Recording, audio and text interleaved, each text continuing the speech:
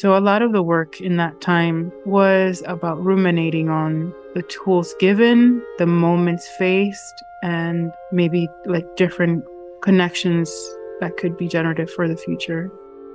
And I'm always thinking about what should this mural communicate to the people who are seeing it? What is my intention? And in my search, I always come to a place where I want the intention to be healing in some way. Welcome to Articulated. I'm Serena Tapasola, and I work as an advancement assistant here at the Archives of American Art. This podcast receives support from the Alice L. Walton Foundation. This is the second in a 4-episode series on the visual arts and healing, co-curated by Fernanda Espinoza, a National Endowment for the Humanities Oral History Association Fellow. Each episode explores perspectives from practitioners whose work blurs the borders between nations, communities, self, nature, and time. To listen to the first episode of the series, go back to Season 3, Episode 3. Over the past 3 years, the COVID-19 pandemic has reshaped our understanding of physical, mental, and communal health. Through distance and isolation, we evaluated our relationships with one another, raising questions of belonging and interconnectedness beyond individual experiences. As we enter the 4th year of this public health emergency, we also approach the 3rd anniversary of the Archives Pandemic Oral History Project, which comprises more than 80 short-form interviews to gauge the state of the arts at the onset of the pandemic in 2020. To commemorate that project and to reflect on how the world has evolved since, we have invited 4 artists to reflect on healing and belonging in their work, which we have put in dialogue with the Oral History Collection.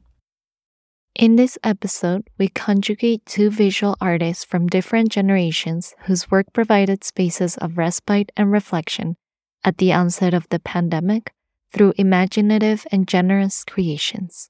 Part 1. Multi-generational histories and current craft. I am a Haitian Dominican artist who has lived most of her life in the U.S. and by many markers would be considered now like an American artist. That's Firelei Báez, our guest artist for this episode. Firelei casts diasporic histories into an imaginative realm through exuberantly colorful works on paper and canvas, large-scale sculptures, and immersive installations. When I travel outside of the U.S., even when I travel back into the Caribbean, it's this strange in-between space where I am now an Americana. I live and I think inhabit that multiple identity of existing between these spaces and feeling fully from all of them and none of them at once. I was born in the Dominican Republic and raised right at the border between Dominican Republic and Haiti in the Jabón Loma de Cabrera. As a rambunctious little kid, I would just climb trees and roll down hills and play. Nature was a very big component in my upbringing. Some of the fondest memories I have are of being in nature and playing in nature, which I think have become foundational to like how I feel in the world. I would mostly be sent to the countryside to Loma de Cabrera when there were like student strikes or for the summer when my mom needed a break from us. We'd be sent to our grandmother and aunts in Loma and playing there. But by the time I was about 4.5, as a young child, before getting to go to elementary school, I remember being sent over to my grandmother's, and it was about the point when my mom was going to emigrate. So that meant that for a few years, my older sister and I were away from her, stayed with our family, and a lot of adventures ensued, and a lot of really strong memories have stayed from that point. I remember being in the elementary school in the countryside, and one of the young children died by drowning. And the entire school walked single file up the mountain and went to his wake. And there was the thing where they would put an old school iron over his belly. I guess before it was a test to see if there was breath. But like also, I think there was some sort of exchange for the other world to give the gift of iron over his belly. And so just being able to, as an adult, see all the different symbols and the colors associated with that period are pretty interesting to like decode both the Christian traditions and the non-normative other belief systems that were part of that ritual that we all just kind of took normally. Like that palette still shows up in a lot of my work. I think all our uniforms were a light blue, and there was like a misty walking through the woods. There were paths. It wasn't like a clear road. We had to walk up paths that were carved into the mountain to walk up to that child's home and then walk back to school.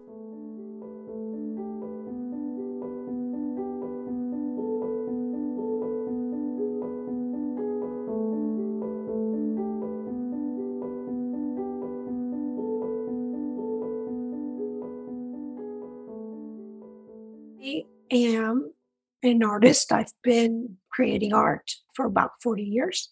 It is truly my calling in this life. And that's Julia Santos Solomon, a multimedia artist, designer, and educator based in Woodstock, New York. Her papers, a 2020 pandemic oral history recording and a 2021 oral history, are available on the archive's website. Both interviews with Julia occurred during the early stages of the pandemic and were conducted remotely. I was born in the Dominican Republic and have lived in the United States all my life. My art is truly tied to my roots, where I come from, and all of my experiences in life. Just want to establish that that is what I love, my passion, and it's how I express myself. Mom was invited to do some athletic workshops at Maryland University because she was a good athlete, and she opted not to do that. The way that we ended up immigrating to the United States was with my Aunt Tomasa, who was a teenager. So Aunt Tomasa came to the States when she was about 18 years old. And she came because we had relatives who could claim her and give her papers. So she came, and she was living with the mother of an in-law, sleeping in the pull-out couch with two twin girls. And she got a job in a factory. My aunt is a really gifted seamstress. Later in life, she became a sample maker for designers on 7th Avenue. But the work that she was doing then as a teenager was rather simple. I think she said she was making like $7 a week back then. And, after a year or two, she got lonely and decided that she didn't want to stay here because she was the only one from our family that was in the States. And she decided she was going to go back. And then my mother said to her, "Don't come back. I want to come to you." She wanted to leave the Dominican Republic and all of the chaos she was experiencing there. So my aunt did stay, and she brought Mom to the States with her. So now we are a 3-person nuclear family. There's Grandma Gavina, my mother Lucia, and my Aunt Tomasa, and myself. That year when Mom left, I was 4 years old. And I do a lot of art around this story, around this part of my story, a lot. That age was really something that was very important in my life, my 4th year. And also, that's the year that Trujillo was assassinated. So that dictatorship ended when I was 4. And even though I was a little girl, I understood the commotion that was going on in the country. Something big had happened, and I was trying to find my bearings around.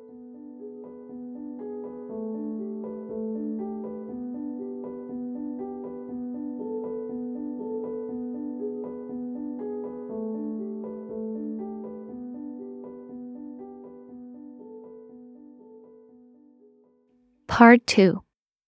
Firelei and Julia take us through their experience of the initial months of the COVID-19 emergency and what it meant for their practice. Firelei describes her family's grounding in the Seventh-day Adventist Church, or SDA, and her own trajectory, and Julia delves into the power of grief and community connections. Starting with my childhood, growing up, my grandmother and aunties were SDA. And one of the foundational edicts of like that kind of religion, which started off at the end of the 19th century when they thought the world was going to end. So these women in the Caribbean, vegetarians, became a bit like preppers. And they were always telling us it was the end of the world. Our understanding was that it was exciting. Finally, we could start anew. And so growing up, I was like, fine, anyone over 18, ancient. There's no life after 18. What are they saying? So I didn't count on having a life. And that was supposed to be around the time when the new millennium was going to be coming. And I was like, so once the millennium came along, I was like, oh crap, I'm still alive. I have to plan. What do I want to do in this world I'm living in? And that's when I started going into like community college. And then I found out about New York. Even though I put that mindset aside, I said, I belong to the world. I can now I have to find ways of navigating it and being present. This is what we have. This world is what we have to treasure. Let's stop doing this, forsaking the present for this imaginary, like idyllic space at the expense of like burning the world around us. So by the time the pandemic came, I had been very, very strongly trying to like be present and fight against it. But that mindset had always been present, had always been like the underlying thing. So I had always, wherever I moved, enough storage to survive for like 3 months at the least. I always have like, for my artwork as a painter, I always use masks and gloves and all the things that you needed for PPE were kind of just like the everyday materials I would have to protect my lungs from the harsh chemicals I would have to use. And I would spend long weeks, if not sometimes months, where I would just be at home or in the studio working alone and very rarely having to go outside. So I was very accustomed to being indoors. I pushed through. I made a bunch of work. I just was like having a really busy schedule in the middle of the pandemic. So that felt like no break, no respite, no time to mourn, no time to like do anything. One thing I did do is that I got a car and I got very adept at driving from New York to Florida in one day to Miami. I would leave at 5 a.m. and I would get there at midnight. And that way I could spend like a week with my family and then get back to the deadlines at home in New York and keep working. My mom and sisters are all nurses, but that meant that she and my sister, my younger sister, were all working in like COVID wards. They were in the very heart, at the center of like the crises, blindly responding to something that they had no techniques for, no understanding of. And my older sister hasn't taken a break since it started. She's been in COVID wards. She's always dived to the center. She's always someone that if there's crises, she's going to be the one who's going to respond. So I wanted to figure out like, how could I, in my work, ever offer any moment of healing or respite in that time? Like as a healthcare worker, there was no break for her. Like even though I had these expedited deadlines in the studio, it was still a very luxuriant space to be able to like isolate, to like not worry about what my next meal or safe space was going to be. And it was at a time when like there was all this precarity, when there were people who couldn't take time off work. I wanted to highlight that in my work or give space for that in my work. And so there was one painting I started in my apartment when I couldn't commute to my studio in the Bronx. It actually was inspired by this one painting of freedom riders who were getting ready to walk in the Selma Bridge. And it's these young women, like it's a multi-generational scene of women and young baby girls in church pews in their Sunday best in these like beautiful frilly dresses, sleeping and resting on each other. And they were about to face fire the following day. They were about to head into like a very inhospitable space. The riots happened right after that moment of rest. but that they were basically centering that rest before battle. It's something that was very central to a lot of the Octavia Butler quotes. I was reading her Earthseed series, and a lot of people focus on like the moment of crises, the battle point, but what are the things that prepare you to survive that moment? And there are things that had been modeled by those elders before, and that had been centered in a lot of like formative fiction around us in both real world and like in a psychic guard kind of sense. These are things that we had been like geared and equipped for. The people we come with have taught us those lessons. We keep surviving these horrific moments, and we keep not just surviving, but like creating amazing, beautiful things and creating whole new cultures despite them, but only because they model these different tools for survival. So in this painting, I had this figure at a moment of luxuriant rest in a lawn. You know, a lot of times, a lot of us were stuck indoors without a green space or not feeling safe going out into green spaces, public spaces. So it was a painting that was then reproduced for the Public Art Fund. They would do different posters around like bus shelters and subway cars. So for someone having to commute, having that moment of like visual rest and like a quote from Octavia Butler and a cover of her book, maybe just different hints of different things to look at. And if not at that moment of rest, to like give you a tool for survival for later.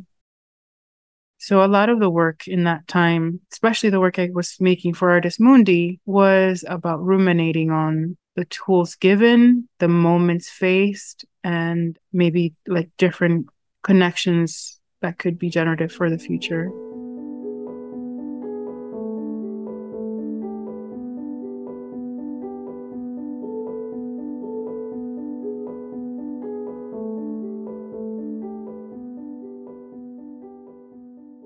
I've never experienced anything like this before.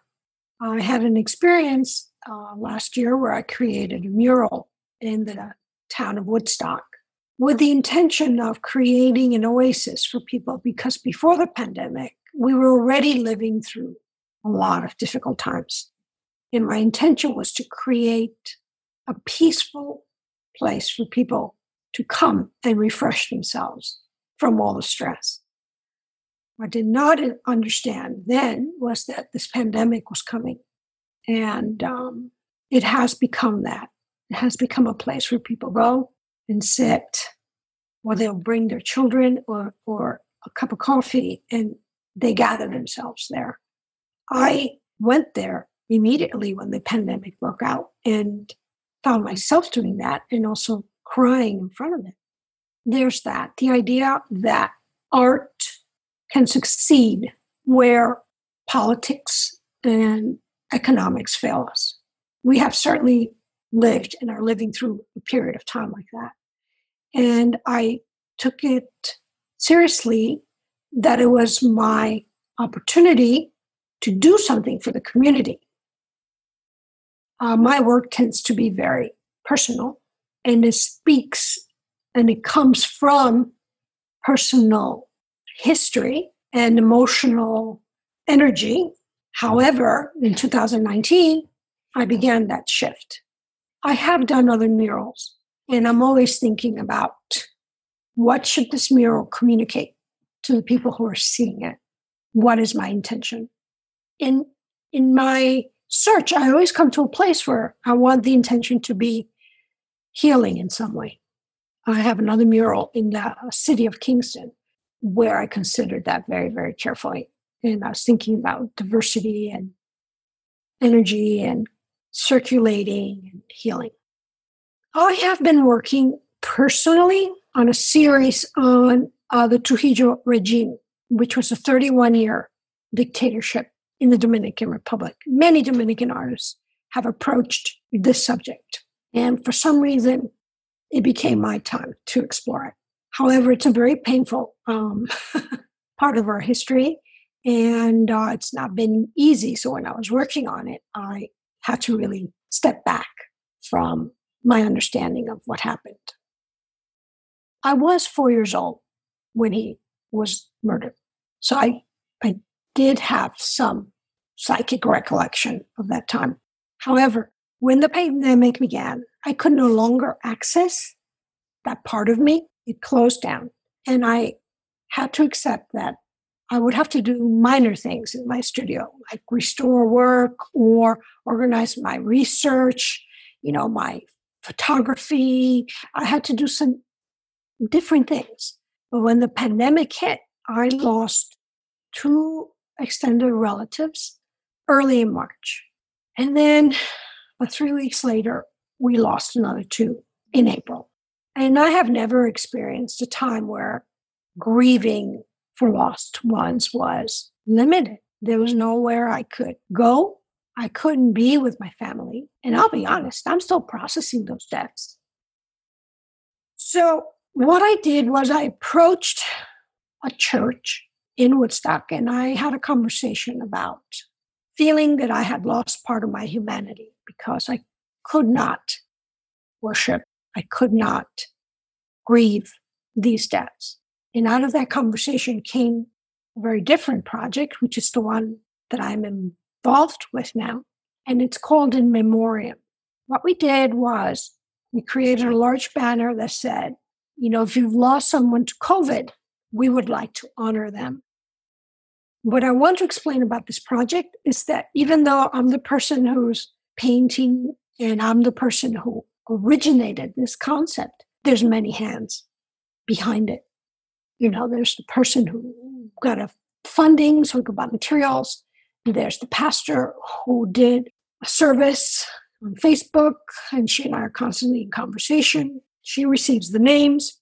There's a woodworker who made these crosses that I had designed. There are 2 grandmothers, one who primed the crosses, the other one who painted them white and delivered them to me. And then I put those names on the crosses and install them. When I install them, I feel the loss when that cross goes into the ground. Not just my loss, but people I don't know, I feel it.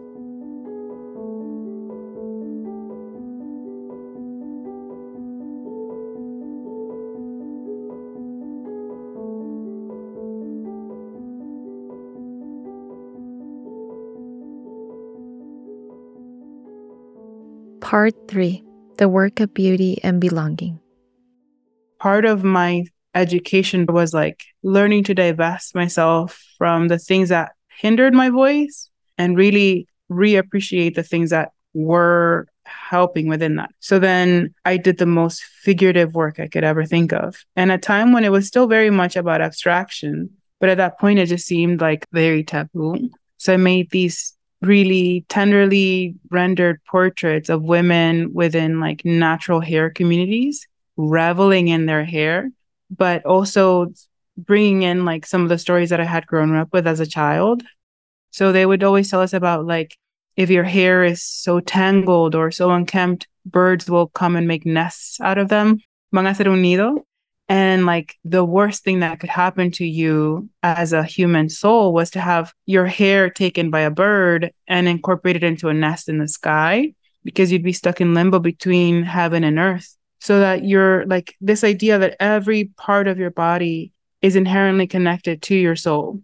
So always being self-aware, first of all, but also in full respect of other actors or agents within the environment that had the ability to create equilibrium or unbalance. So I grew up with a very strong understanding of things in nature having their own will and volition, and being mindful and respectful of that. The drawings are these grisage portraits of these women with these birds kind of picking at their hair and nesting and making do. But one thing that I didn't realize at the time when I was making them, and that looking at the work of someone like Amy Sherald makes me more aware of, is that I was always conscientious of keeping them at a specific gray balance and not having the chiaroscuro be too dark or too light. It was about how do you navigate as a person who exists in between different racial spaces?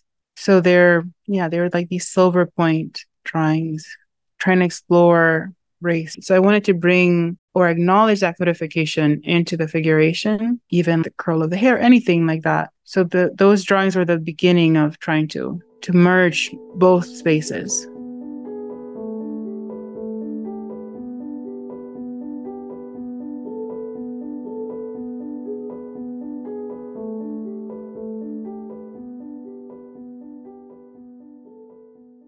Well, by the time I got to Anacaona, I was back to the form, painting form, not just recording where my eye went. And she is full color. I used a model for the main figure, and that was true return to my roots, meaning my training. When I first made her, I did it for rather personal reasons, admiring Anacaona and her place in our history, and growing up looking at her sculpture, which was at the base of a big sculpture of Columbus, who I disliked tremendously. I disliked Columbus, but I loved her form.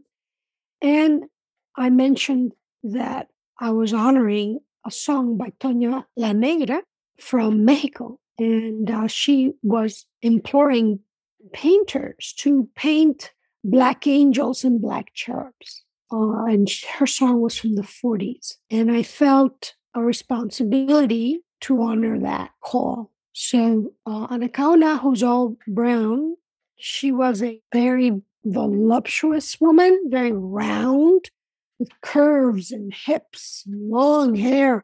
She's very, very beautiful in that way. And there is a black mermaid behind her, and an even deeper toned cherub in the water. And the cherub is on a little dolphin. When I made that picture, I felt happy that I had honored the song. But what's happened over the years is that it has become an image of interest to a lot of people because of the roots. And it is very, very large. It's 5 by 7 feet.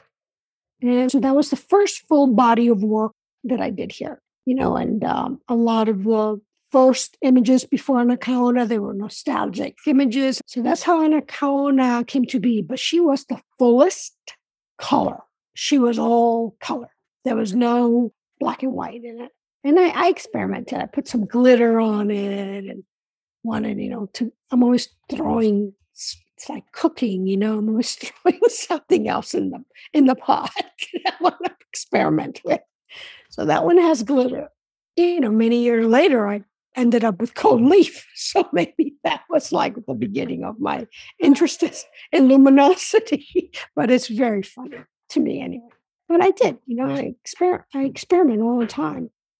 When I returned to the United States, I continued to paint tropical landscapes. Well, this time I was painting them in the United States, some from memories, some from photograph. But the important thing is that the sense of color and light and air that I had captured on the island, I was still able to do.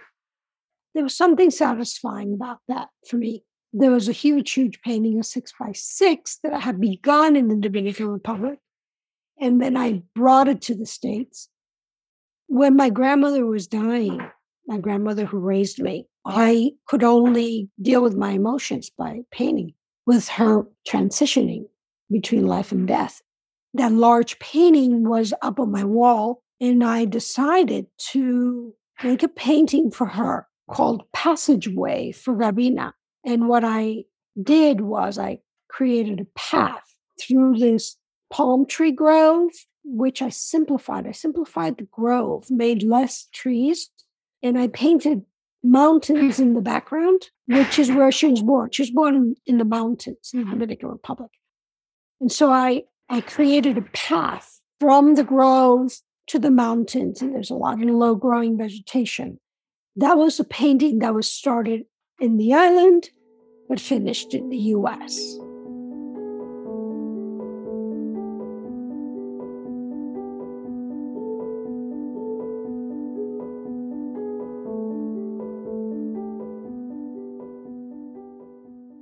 If I am intelligible to these spaces, the most I can give is hyper specificity. And abstract painting, especially the way that I make them, which is like I'll pour material into the ground and I'll carve out and I'll add and subtract. I am giving you the width of my arms. I'm giving you the extent of my body, the environment itself, how humid or dry the air is, what kind of bumpy ground I was painting in. All these things are indelible markers of me being a being in space, and they're etched onto a material, with material onto a surface. I think I get into trouble when you try to just explain and explain and explain, like, I'm me. Don't you see me? I have this hair. I'm this high. I'm this wide. Like, don't you recognize me? Like, I belong to this group and this group and this group. People can conceptualize that. Sometimes, I had this conversation with Roxane Gay when I was like, if only people had the education, then they could empathize. Maybe there'd be less racism if people knew, like, of all the redlining, or if they knew how generational, like, loss had happened. And she was like, no, no, no. People have that education. They know. They just choose to look aside. And so that was a point of, like, extreme sadness for me, to think that the world knows and, like, chooses not to do differently. But I feel maybe in abstraction, it's almost like an archaeological study, or like you can navigate under similar parameters, hopefully. And the only way you can have someone be that generous is to have them have a deep dive into something. So I keep doing both. I keep doing, like, for the people who know and for people who speak my same language, my same emotion, they can find resonance within a certain figuration.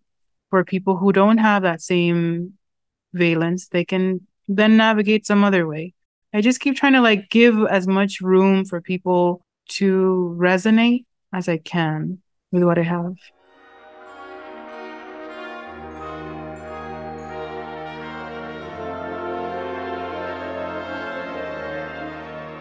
This podcast is produced by Ben Gillespie and Michelle Herman at the Archives of American Art.